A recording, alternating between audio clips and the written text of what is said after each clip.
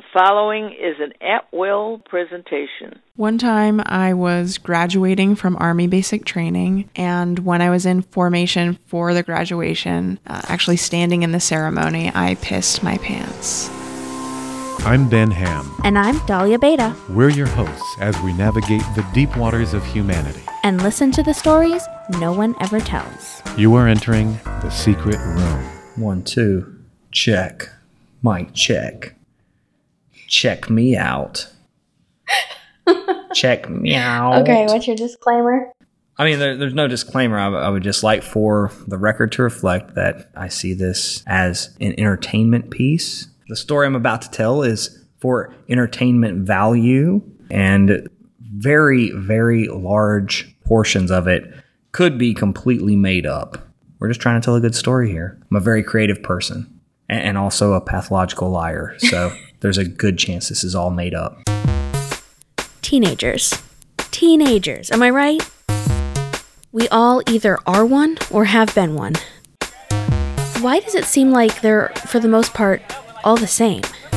Loud, rambunctious, impulsive, really self-absorbed. I mean, I guess it makes sense when you know that the part of their brains that makes rational decisions isn't fully developed. We all make some interesting decisions as teenagers. Hell, I got married for a year. Ben, he once drove 350 miles to sneak into a sold-out concert. And Caleb, our guest in the secret room today, he's no different. And this is his story. What were you like when this story took place? I think I was essentially a redneck in denial, maybe. The difference was I fancied myself a punk rocker and, was into being a hoodlum, and my group of friends who were all great people. I'm not disparaging any of my childhood friends, but I think that all of us kind of connected over being a part of this rural community that was very small, tight-knit, boring.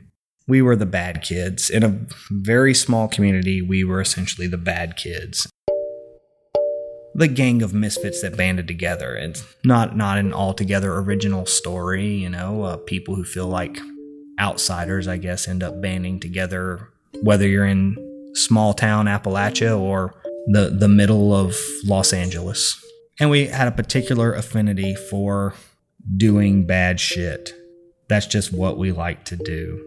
Caleb's secret occurs during his teenage years, as you can imagine. That should be the caveat for all of our horrible decisions we make throughout our life, right? I was a teenager at the time. And the story really centers around a car. So as I said, I had a pretty rough upbringing, as a lot of my friends did, and because of that upbringing, I never really had any money. I was pretty dirt poor. By the time I was 16 and old enough to buy a car, I was working pretty close to full-time hours at minimum wage jobs, various fast food, grocery stores, whatever. At that time, I was kind of living here and there, and I'd worked for a couple years. By the time I was 17, I was kind of bouncing around between living at my mom's house. My mom and dad were divorced. Sometimes living at my dad's house, living at friends' parents' house, couch surfing where I could, and attending high school.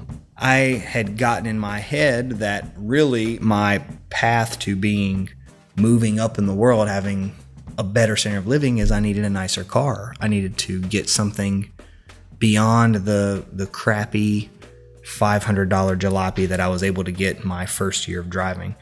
And I had it in my mind that because I was working a job and making a couple $100 a week as a 17-year-old line cook at insert fast food restaurant, that I was ready for this kind of responsibility. I'm an adult. I'm making money. I'm paying taxes. I'm contributing to society. I deserve a new car.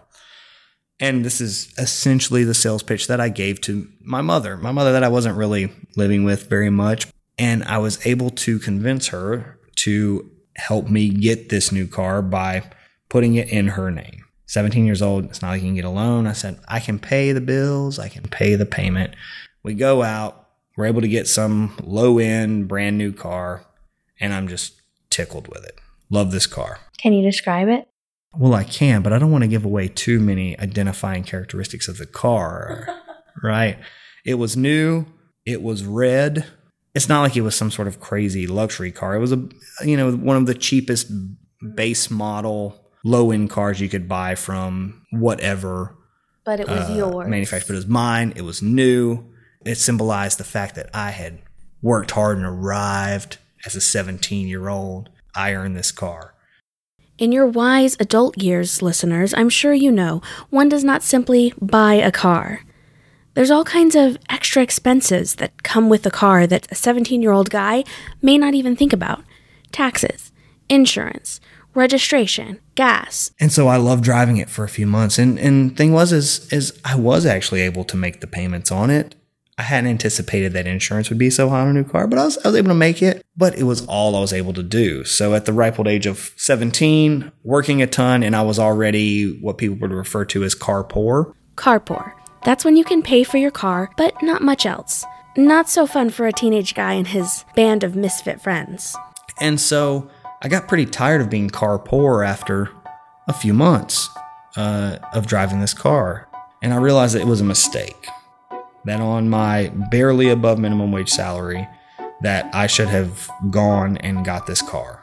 But I was in a difficult situation because I had convinced my mother to get this car in her name. And I had driven this car around for a while. I had this new car. It was flashy. I'd shown it off. So I had too much pride to simply say, oh, maybe I should just let it be repossessed. Maybe I should give up the loan. And so me and my dumb shit friends, came up with a scheme. At this point, Caleb reminds me we were the bad kids. So one night, while hanging out with his friends and drinking, they thought, rather than do the honest, logical thing of telling his mom he needed to get out from under the loan, they come up with this. One night we decided, in order to avoid all of the awkwardness of, well, maybe I should get rid of the car. I need to tell my mom that, okay, maybe this was the wrong idea to talk you into helping me get this car. Explain to everyone now that suddenly my new car is gone. Nah, that's too much, right? It'll be much easier if we just orchestrate a big insurance fraud scheme, right? Because this car still has to be paid for. We, in teenage drunken mind state, we come up with this plan whereby we would find a way to destroy the car and have the insurance company pay it off. I'm out from under the loan. I don't have to worry about it falling on anyone else. It's a great explanation of why I no longer have this new car. I don't have to swallow my pride and say, well, I couldn't make the payment on the car. I'm guessing at 17 sounds like it's a win-win. Win-win, right? The insurance company wins. The bank wins. I win. Now, the next step in any teenage caper is a really detailed plan. Think Ocean's 11 or The Italian Job. Right? Yeah.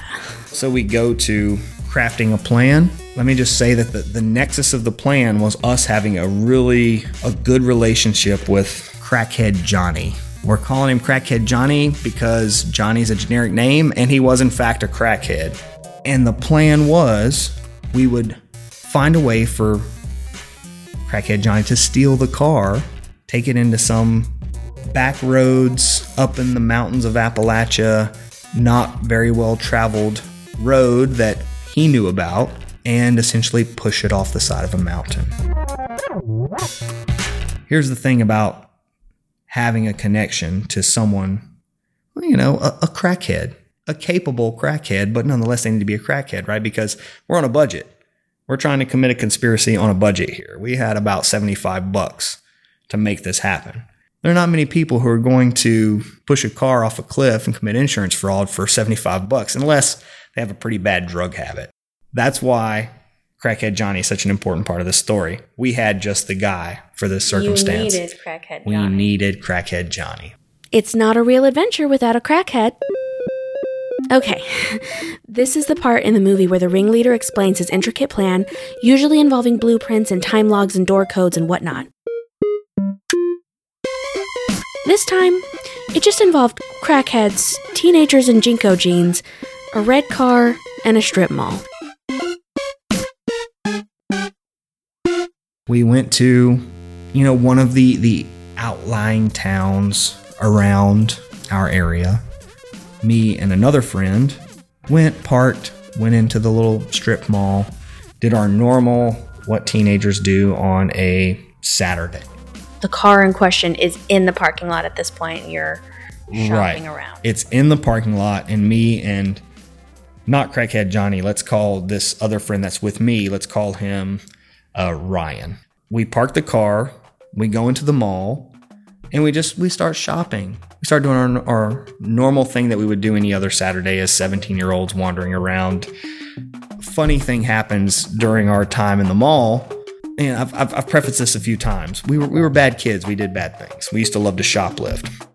And so while the car's sitting out there in the parking lot, while we're in the middle of this insurance fraud thing that's about to happen. Can we call it a caper? A caper, let's call it. While we're in the middle of this caper, one of the biggest capers we've ever pulled off. We're just walking to all the normal stores that we go to, wearing our normal baggy jeans and baggy shirts that were all the rage at that time. We come out of a store and the security guards grab us. And we're thinking, holy crap, the jig is up. What's going on here? As it turns out, we had been profiled because the security guards were completely right. If it was any other Saturday, they probably would have caught us with pockets full of shoplifted merchandise because that's what we did.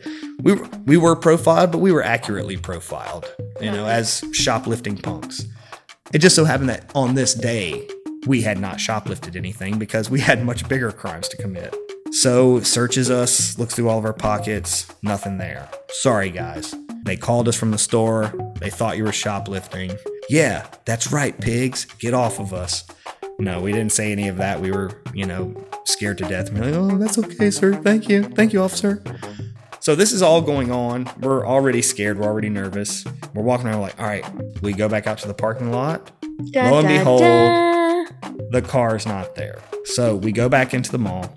We ask to use the phone. We call another friend's mom to say, hey, my car got stolen. Can you come pick us up? That's all fine and dandy. Meanwhile, Crackhead Johnny and another friend of mine, let's call him Matt. Crackhead Johnny and Matt had come to my car in the parking lot, gotten in it, driven it away. When you were in the store, before you got even caught for shoplifting, how did you feel, like knowing that this was going on in the parking lot? What was going through your mind? How were you feeling? Were you jittery? Were you just calm and cool with it, or what? So we were pretty jittery, and I think in general, I don't think any of us really thought it was going to happen because the whole scheme was a bit outlandish. And I think that we were walking around still in that kind of fugue state of, this is crazy, this might happen, but still kind of thinking, come on, this isn't really going to happen. Is it? Right? Honestly, I fully expected to walk back out into that parking lot and see the car sitting there and say, you know what? It didn't work. It was a fun scheme that we dreamed up, whatever. But we didn't count on the fact that, when you shake $75 in front of a crackhead, they're going to get some things done for you, right? There's nothing more dependable than a man in the throes of crack addiction who you have offered money to accomplish a task for you. I can see that. I mean, if you really ever need something done, trust a crackhead. I'm telling you, throw some money in front of him and the prospect of getting high for hours, they'll do anything. Okay, so car is gone. Car is gone. Buddy's mom comes, picks us up, takes us back. We stay there the night.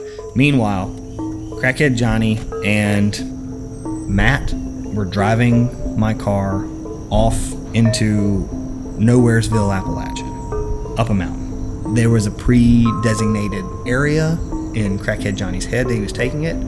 They found that area, pushes the car off a cliff, car's gone.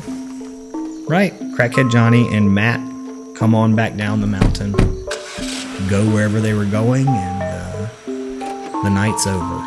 It worked. It actually worked. Crackhead Johnny came through? Or so they thought. So everything was great. Car's gone. Somebody stole it. I don't know who.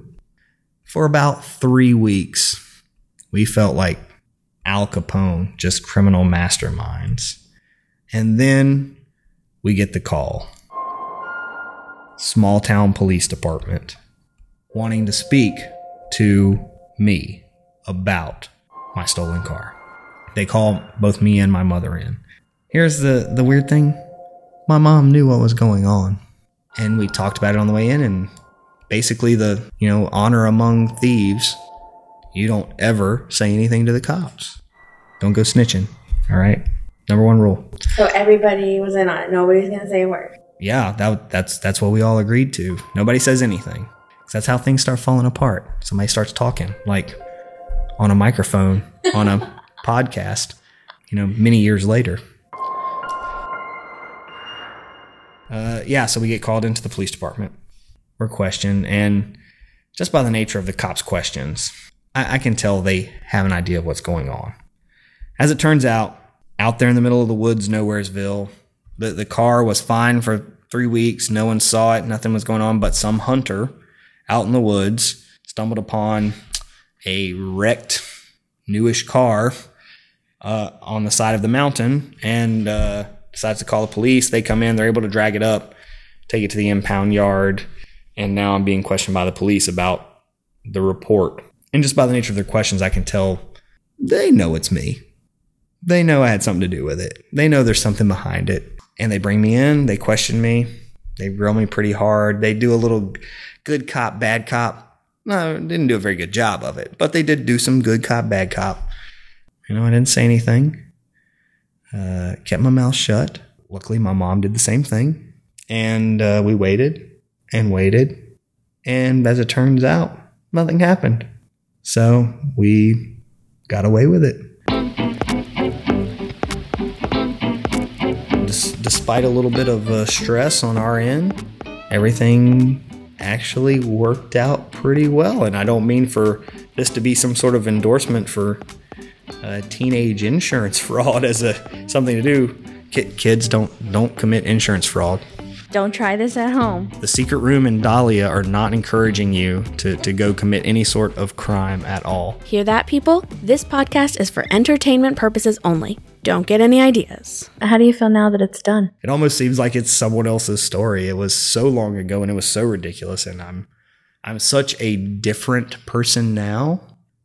If you know the details of who I actually am right now, the fact of that this story exists somewhere in my history makes it all the more funny in a certain sense. It just doesn't seem real. I mean, I really was a kid. I didn't know what I was doing. I thought I was smart. I thought, well, as it turns out, I was correct. I was able to outsmart the police. Yeah, as I look back on it now, it doesn't even seem like it really happened, but I know it did. All right. So in a way it was successful, but if you were to go back in time, back to that time, okay, what would you do differently in the caper? So your question is not like, what do you wish you hadn't done it? It's like, how would you better accomplish this crime? Exactly. That's your question, Dahlia? Yes. I've been trying to build you up as not giving the kids a bad message, but you're not helping me out very much here. How would I commit a better crime? When you're a kid, you're in a group of friends. You think that it's impenetrable. You think that there's nobody like the people you hang out with, and to a large extent, I feel like that's pretty true. For me, it's been true, but man, a lot of people knew about this scheme, and that was probably somehow it all held up, right? But I feel like if the police had been able to connect a couple more people to the scheme that knew about it, because way too many of my friends knew that this was about to go down and knew when it went down, somebody would have probably cracked. So, I guess if you want to commit a better crime, involve as few people as possible. Don't commit crimes, but if you do it with less people. Exactly. And even now, you keep the story pretty under wraps. You don't want it to get out. yeah, except for putting it on the occasional podcast that goes out to, thousands of rabid listeners. So sometimes teenagers, they get away with stuff. I don't know if it requires a crackhead to pull off a caper, but this time, somehow, it worked. The things we do as teenagers, however exciting or scary they seemed then, they become more cringeworthy over time. The phrase, "What was I thinking?" repeats in our minds throughout our adult years. And I guess that's what I'm getting at. As teenagers, were we thinking? Or were we just hooked on the thrill?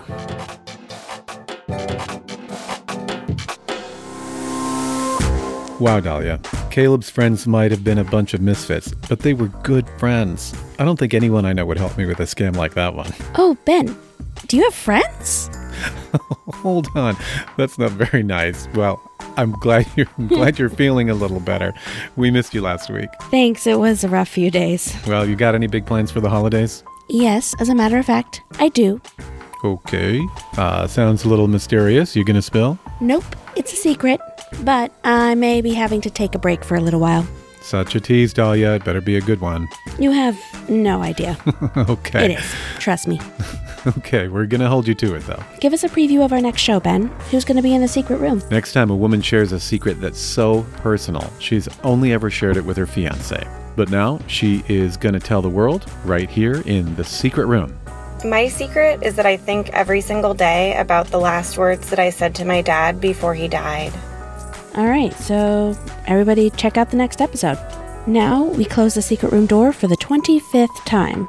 That's silver, right? Yep, it's a secret room silver anniversary. This is the traditional moment in the show that we send a shout out to our theme and music composer, Breakmaster Cylinder. And if you ever want to share your ever so cool story right here in the secret room, just give the secret line a call, 929-265-TSRP. And if you want to support the show and keep us in the charts, leave us a nice review on iTunes. It helps get the show in front of more people. And if you like Twitter, follow the show at Secret Room Pod. I'm Ben Ham. And I'm Dahlia Beta. And this is The Secret Room. Pod on.